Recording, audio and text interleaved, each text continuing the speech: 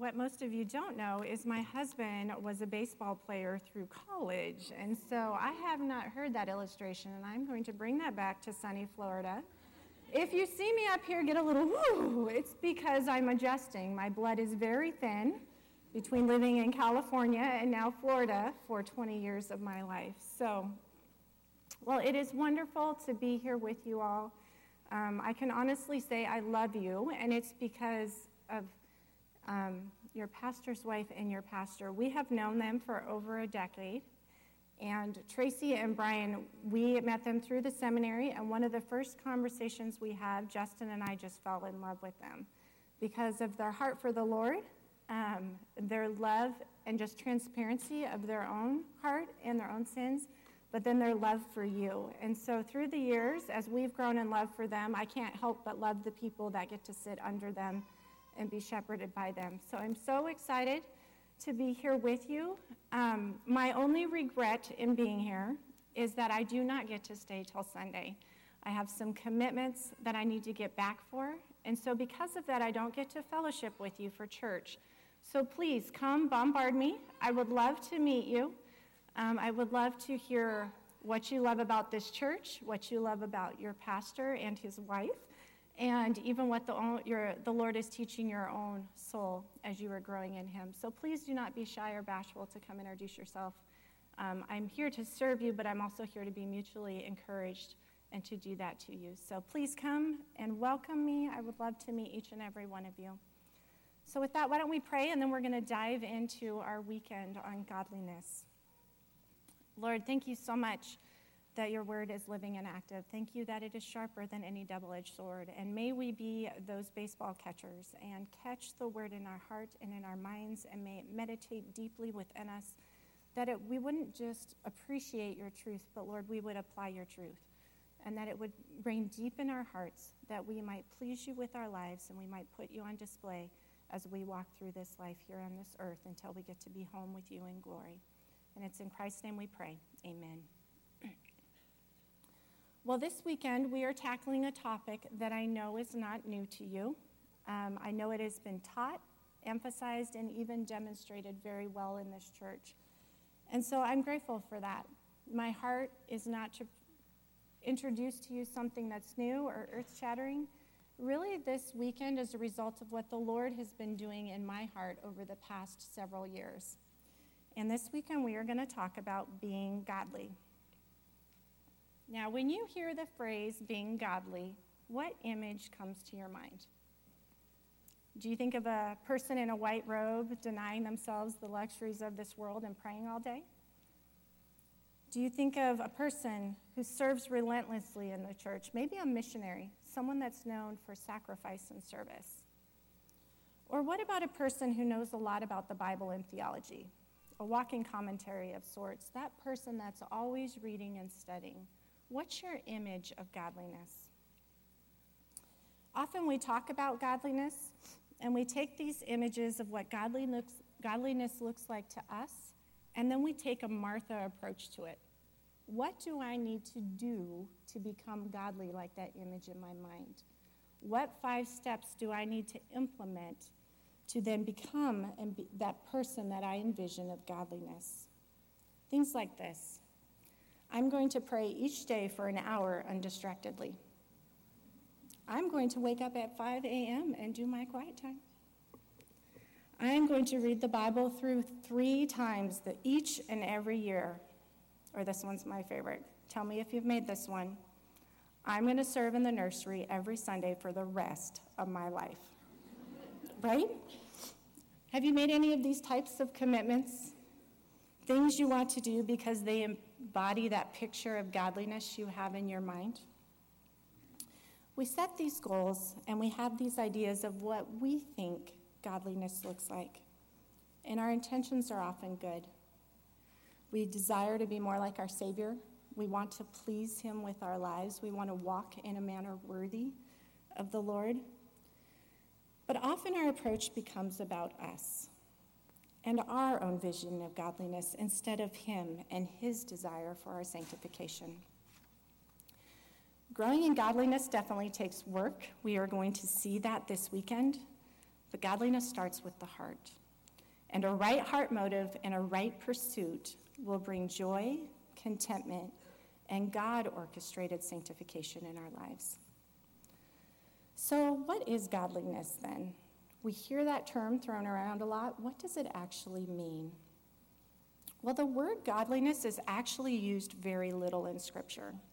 You will find it in 1st and 2nd Timothy, Titus, and 2nd Peter. Those are the only places the word godliness is used. You will see godly a little bit more throughout Scripture. You'll see it in the Psalms. 2 Corinthians 7, you might know, godly sorrow leads to repentance. You will see a few terms like that through Scripture, but as a whole, it's used very, very little. However, the idea and the instruction of being godly is found everywhere in Scripture. So first, let's define it. What godliness is, so that it'll help us identify what godliness looks like in Scripture, even if the word is not used itself. Godliness. It's a pious, Godward attitude that does what is pleasing to Him, to God. I'll repeat that. It's a pious, Godward attitude that does what is pleasing to Him. We see that godliness is an attitude of piety, and that's not a word we use very much anymore, but it means to reverence. Here specifically, to reverence the Lord. Fearing God will be one of your greatest catalysts in growing in godliness. A fear of the Lord will properly align your heart to have a big God and a correct view of yourself. Fearing God humbles you, and this is the starting place to being godly. Second, we see from our definition that godliness is not just an attitude, it's an action. It does that which is pleasing to Him. Our deeds will reflect our heart attitude, which is why our deeds, or even sometimes our lack thereof, are indicators of where our heart is really at. In Jerry Bridges' book, The Practice of Godliness, he defines godliness as a devotion to God, which results in a life that is pleasing to Him. And I think this is an important distinction, because godliness starts with a devotion to God, a marveling of who He is and what He's done and what has been accomplished through Christ, that then impresses us to respond in living a righteous life. Godliness, as Bridges expresses it, starts with a relationship. If we try to pursue godliness apart from this Godward devotion, then we are tacking on moralism and self-righteousness instead of true godliness. This weekend, 2 of the 3 passages we look at are not going to use the term godliness in them. But what they will do is they will demonstrate what kind of attitude we need to have toward God that then will result in that which is pleasing to Him. We're going to look at in Scripture what they call, and I know this is a little bit heady, but what they call an indicative imperative relationship. An indicative in Scripture is really what is true about God. It's a statement of truth. It's not an instruction or a command, but simply stating or explaining what is true about God, who He is and what He has done. An imperative is an instruction or command. And this indicative imperative relationship is found everywhere in Scripture. My hope is that after this weekend, you will begin to read Scripture differently and begin to ask not only what is God asking me to do, but why is God asking me to do it? What is the motivation that the Lord gives that will enable me to act in godliness? Understanding the why behind those instructions, that will be the heartbeat that will sustain you and enable you to persevere and to persevere with joy in this pursuit of godliness. So with that, let's jump in. Tonight we are going to soak in a passage that I know is familiar to most of you. We are going to go to Romans 12, 1 and 2. So why don't you go ahead and turn there with me, and I'm going to go ahead and give you a little background. We learn in chapter 1 of Romans that Paul has a burning desire to go to Rome. He wants to encourage the saints and share the gospel with them. We see in Romans 1, 10 and 11, how Paul is asking the Lord that somehow by God's will he may come to them. He has been prevented thus far. And we learn later in Scripture that he doesn't actually make it to Rome until 10 years later, and he's actually in chains at that point. But here he says, I long to see you. He longs to strengthen them and be mutually encouraged by them. Verses 16 and 17 of chapter 1, Paul says, I am not ashamed of the gospel, for it is the power of God for salvation to everyone who believes, for in it the righteousness of God is revealed. Salvation through the gospel is God's righteousness revealed to people. And this is Paul's greatest longing and the theme of the book of Romans. Why do I bring all that up?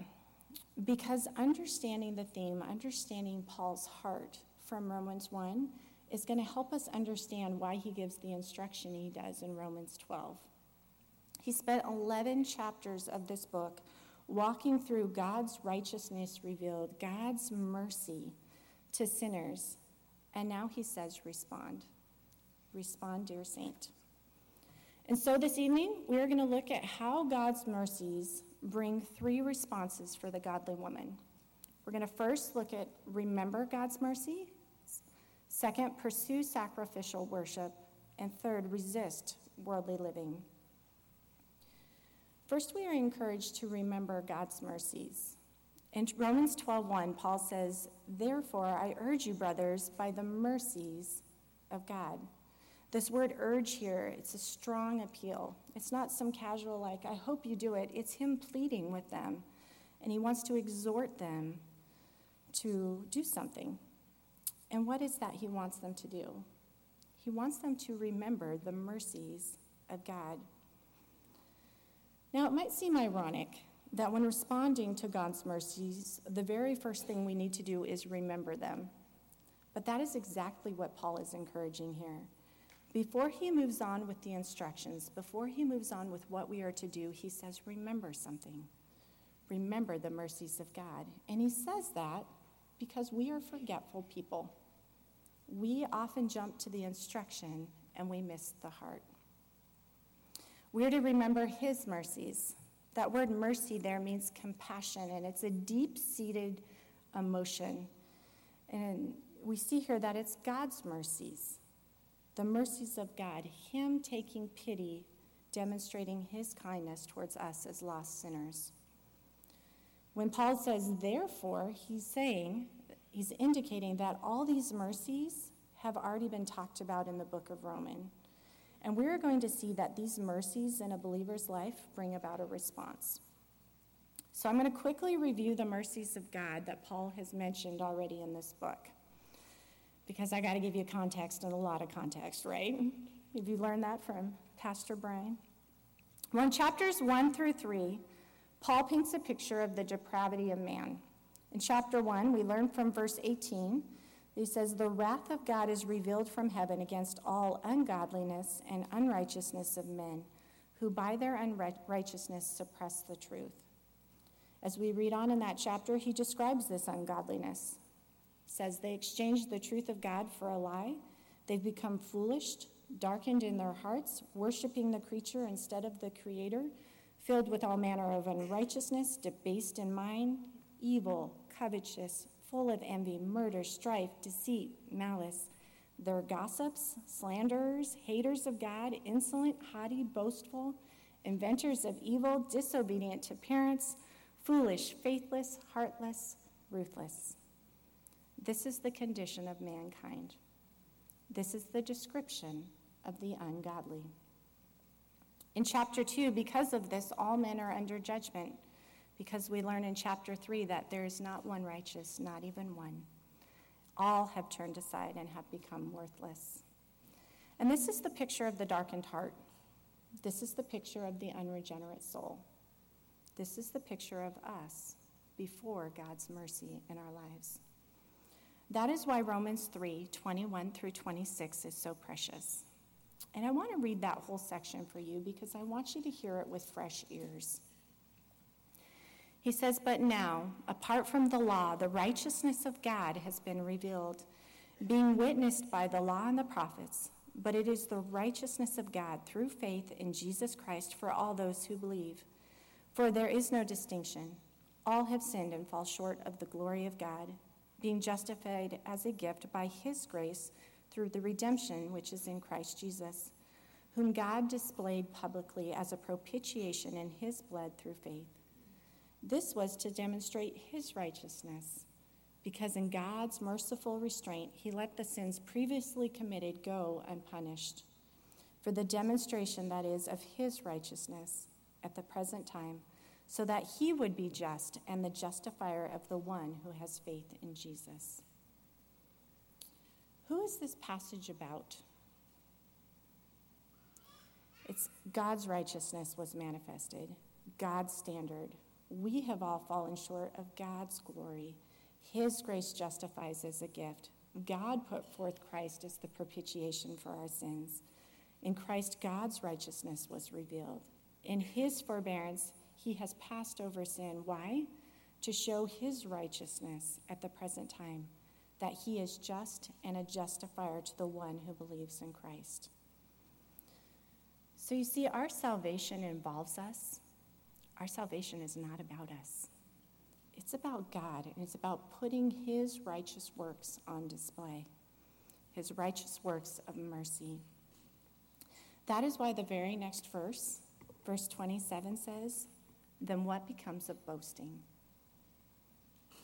What did we have to offer, ladies? We had to offer chapters 1 through 3. A depraved heart, lost in our sin, opposed to God. That is why the mercies of God are so significant. Paul goes on to explain and elaborate in chapter 4 that this gift of salvation, our being justified, is by faith, not by works. Chapter 5 talks about our being justified brings peace with God. This came at the cost of Jesus' blood in reconciling us to God while we were still enemies of him. And this is a free gift of grace. Chapter 6, we learn that sin is no longer our master. We have been set free from sin and been raised with Christ, brought from death to life, and have eternal life in Christ. Chapters 7 and 8, although we still have to fight these fleshly temptations and the accusations of the law in our life, we've been saved through Christ and given the Spirit of God, who enables us to have victory over sin. We also see in chapter 8 that we are secure in God and nothing can separate us from his love. Chapters 9 through 11, we learn that God is faithful to his people and will fulfill his promises to Israel. These 11 chapters are about God, his workings of righteousness, his mercies upon fallen and darkened hearts. We needed mercy, and God provided it in every way that we might be reconciled to him. Peter says it this way in 1 Peter 2, 9 and 10. He says, "But you are a chosen people, a royal priesthood, a holy nation, a people for God's own possession, so that you may proclaim the excellencies of him who has called you out of darkness into his marvelous light. For you once were not a people, but now you are a people. You had not received mercy, but now you have received mercy." Paul also uses a similar idea in 1 Timothy 1, 13 through 16, when he's referring to himself as the worst of sinners. He says that he had received mercy. In both of these situations, in Peter and in 1 Timothy, the phrase "received mercy," it's in the passive voice. That doesn't mean much to us in our English grammar, but what that's showing is that mercy was given to them. They were not the active pursuers of it. It was done to them. They had been mercied, I guess, if you can use an English terminology for it. And so when we stop and consider who we are, when we look at the transformation of saving grace in our lives, and when we look at the sufficient provision of God in Christ, one cannot help but respond. So that is why Paul urges us to remember the mercies of God, because our response should then be, if we are remembering those things, to pursue sacrificial worship and resist worldly living. And those are our next 2 points.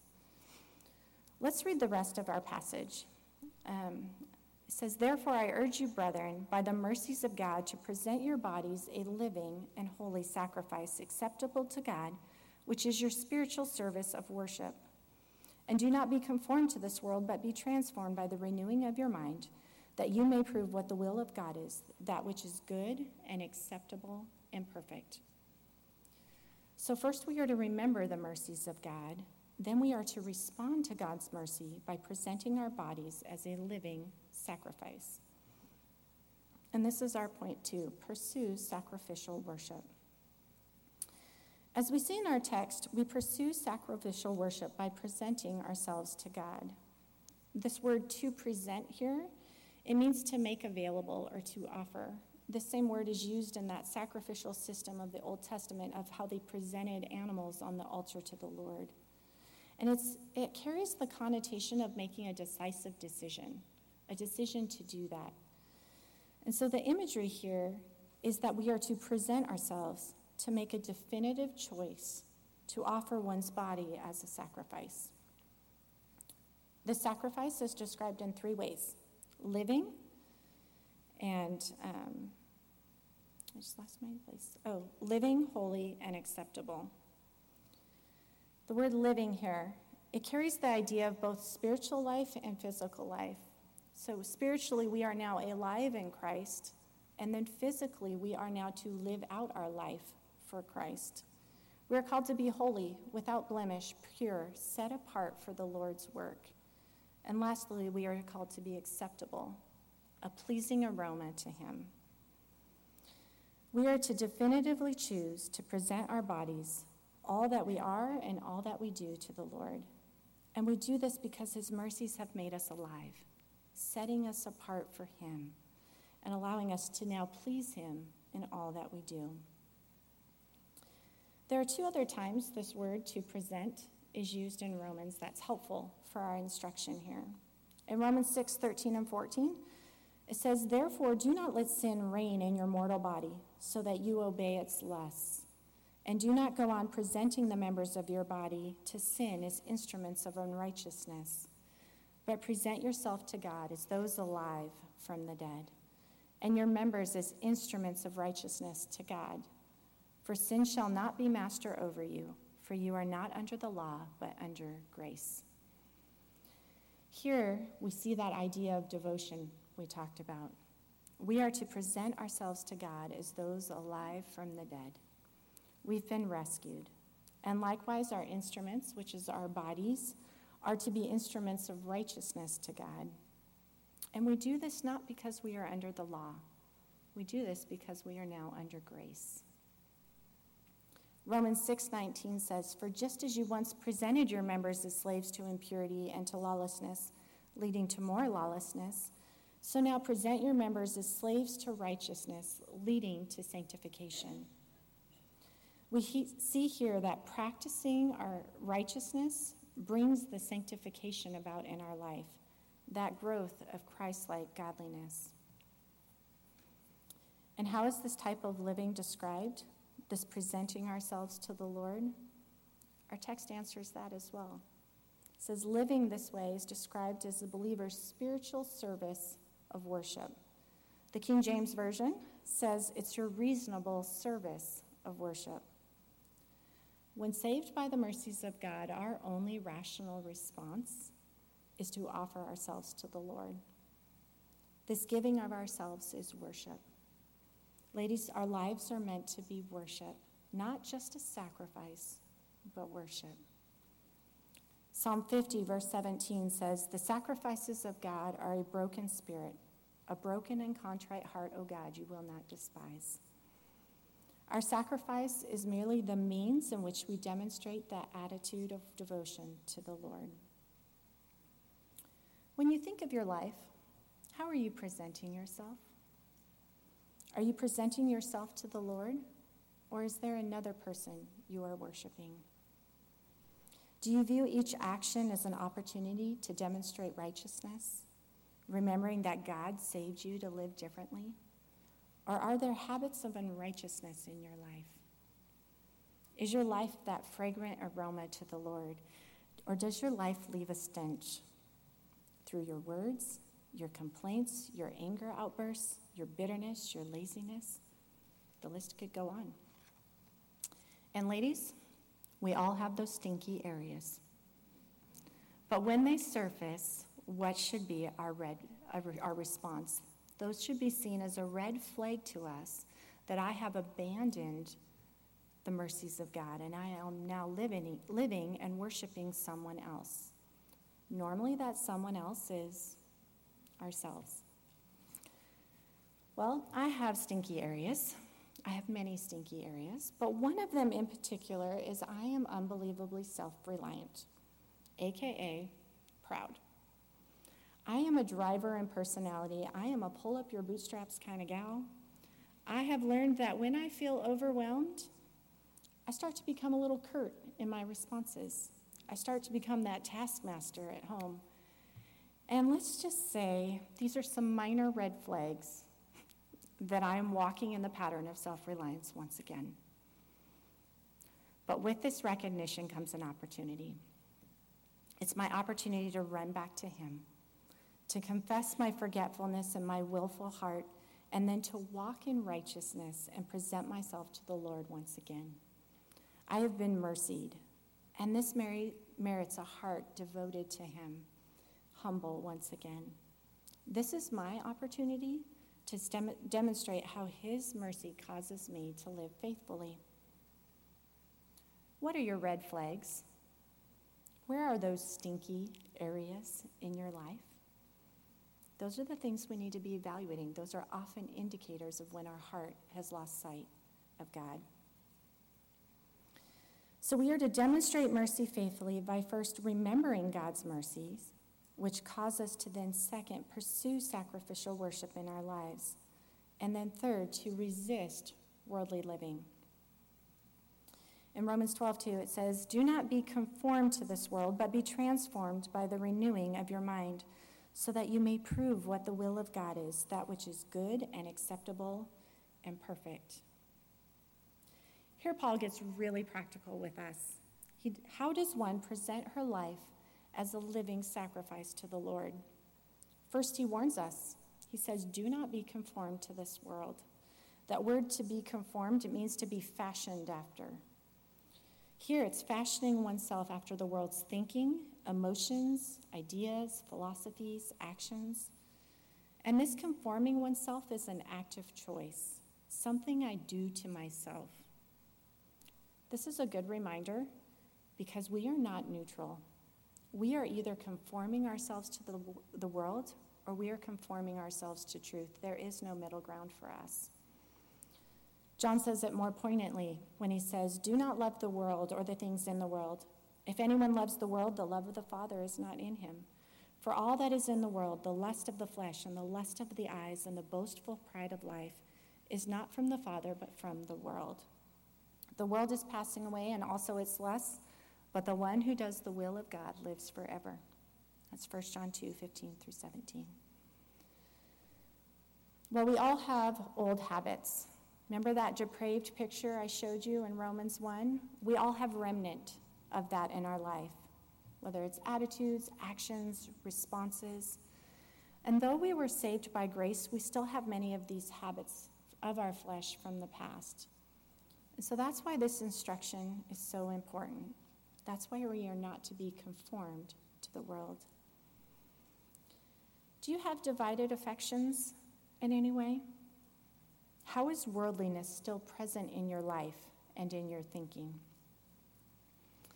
You know, the philosophies of this world can be really subtle, especially when they get mingled with Christian principles.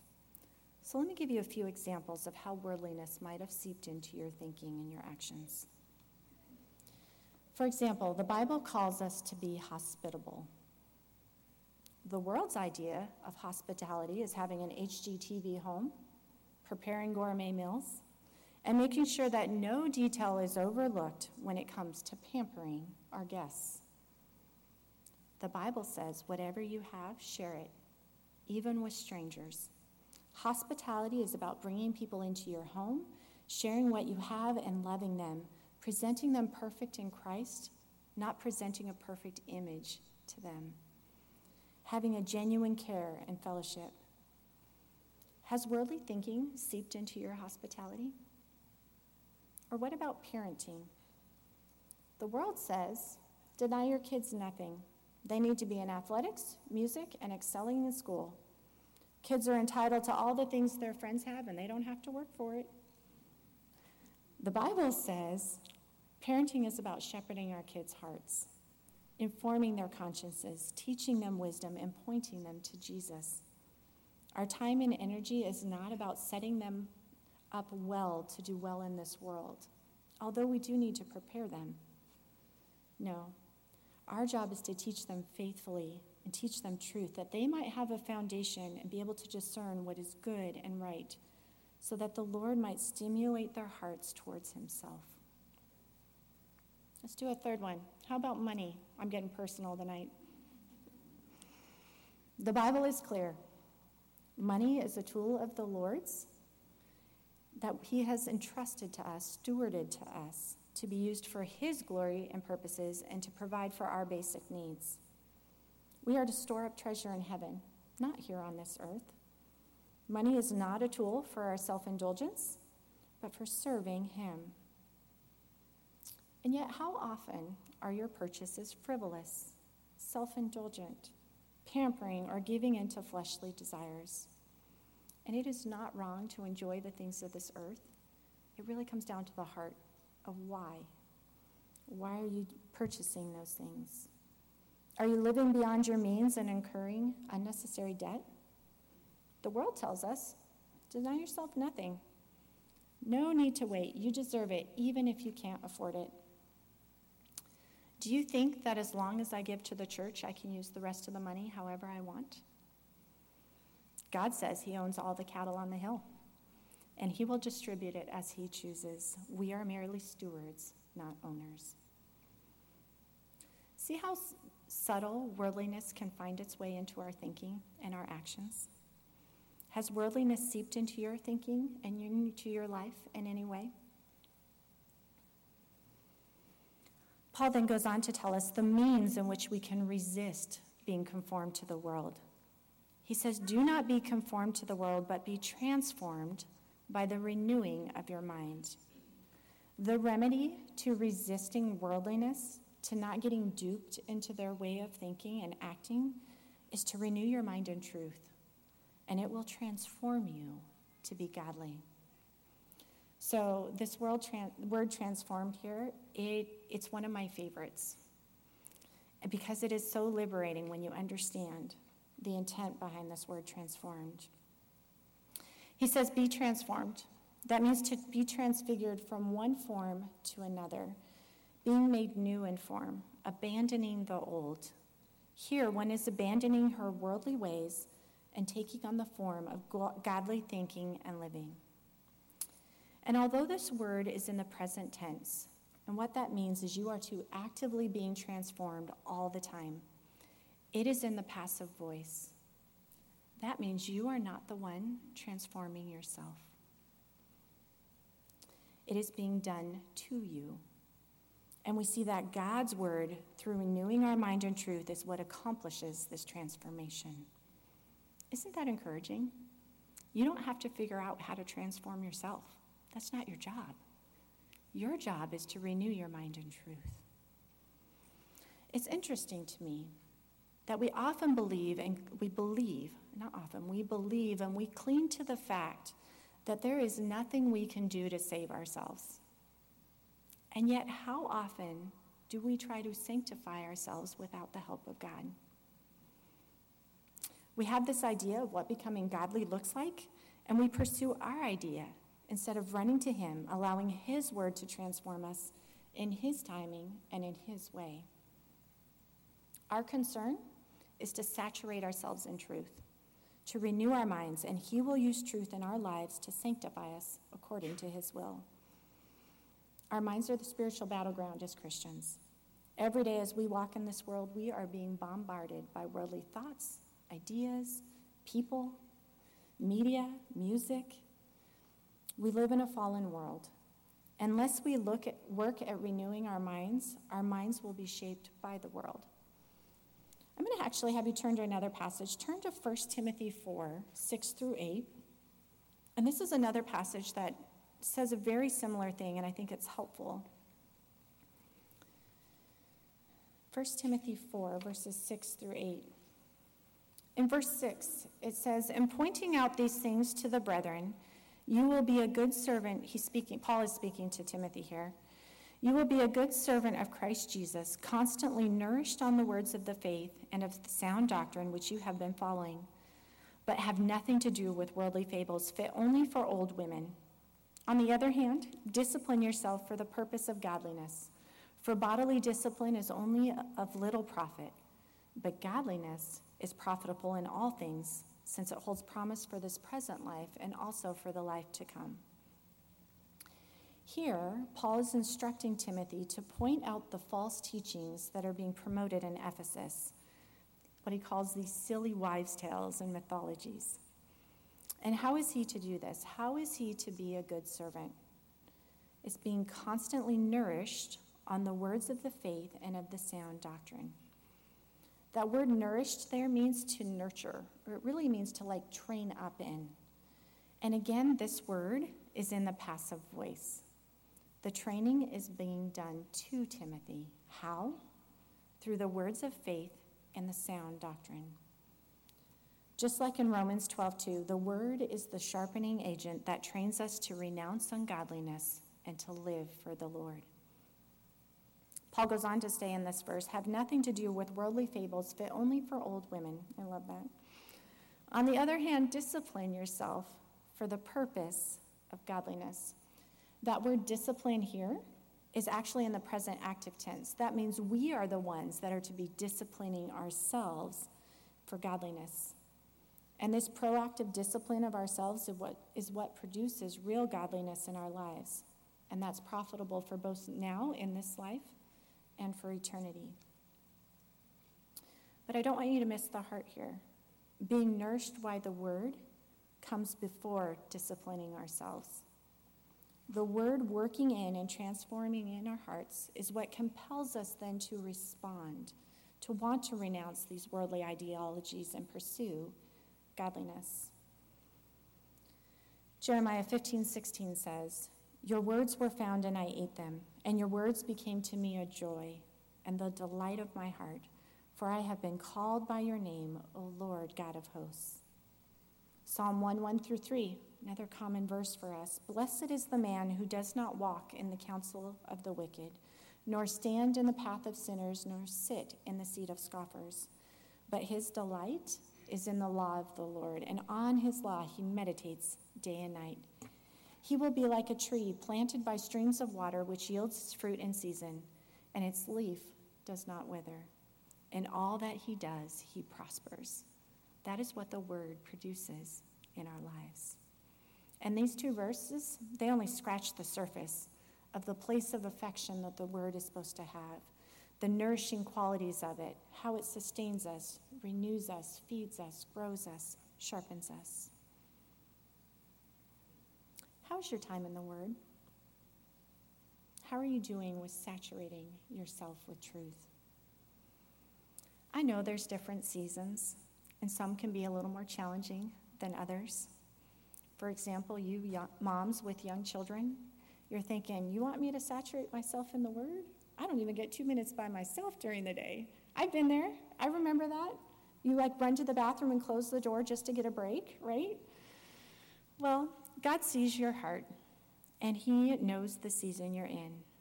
The question is, are you trying to renew your mind, or do you make excuses because of the season that you're in?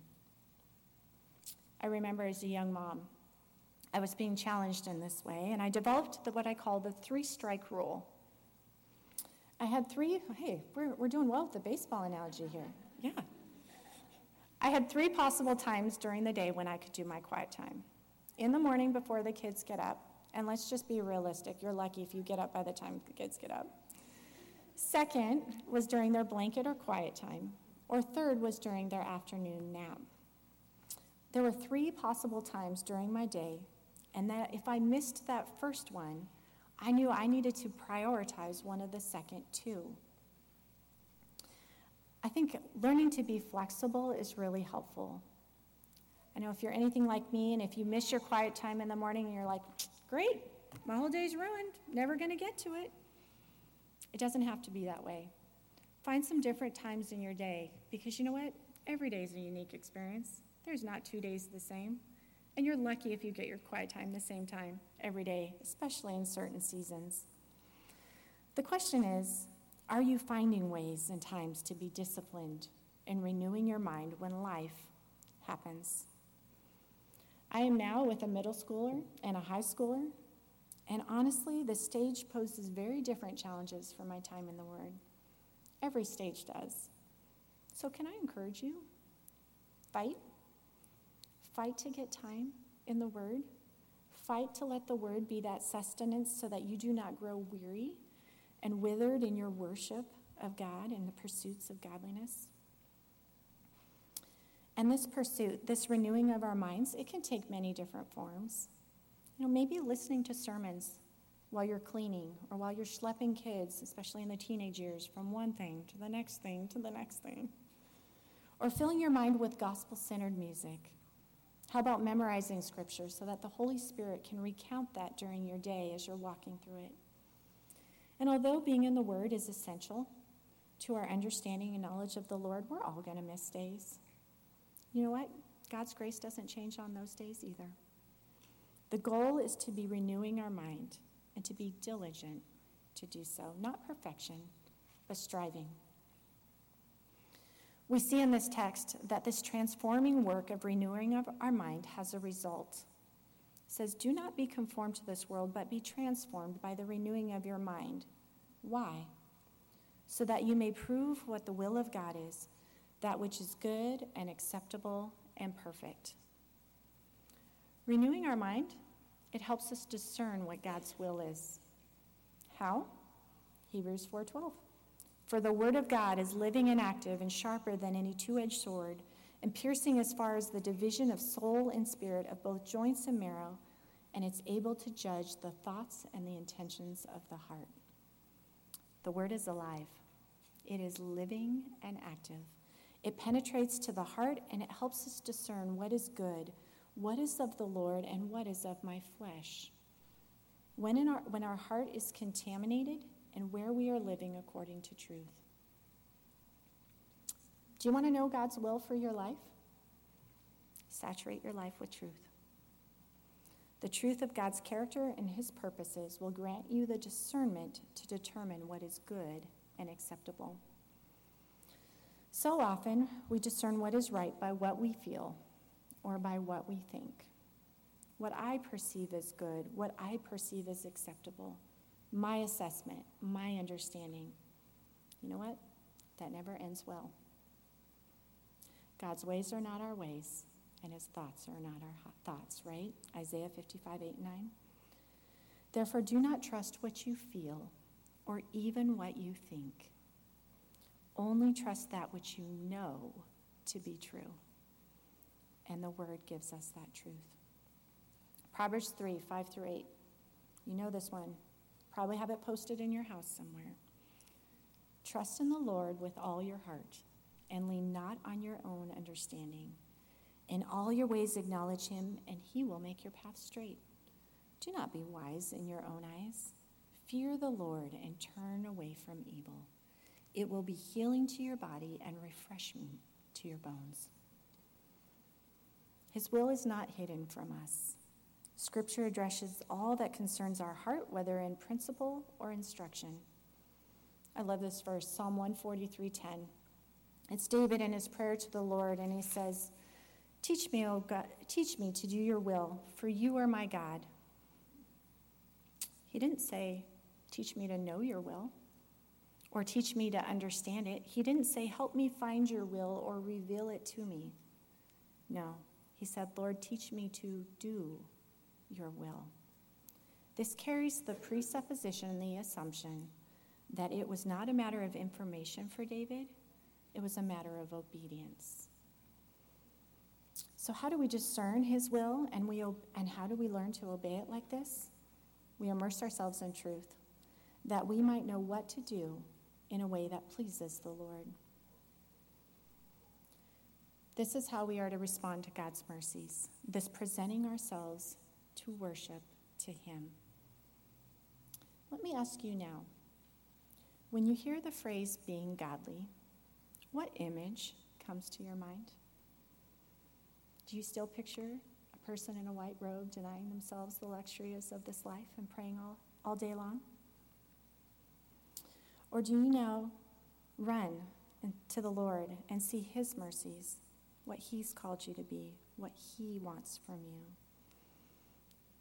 Do you now run with a desire to say, I want to worship the Lord, no matter the cost? He's worthy of that worship. Trusting that he's going to sanctify you. He's going to transform you in his time and his way.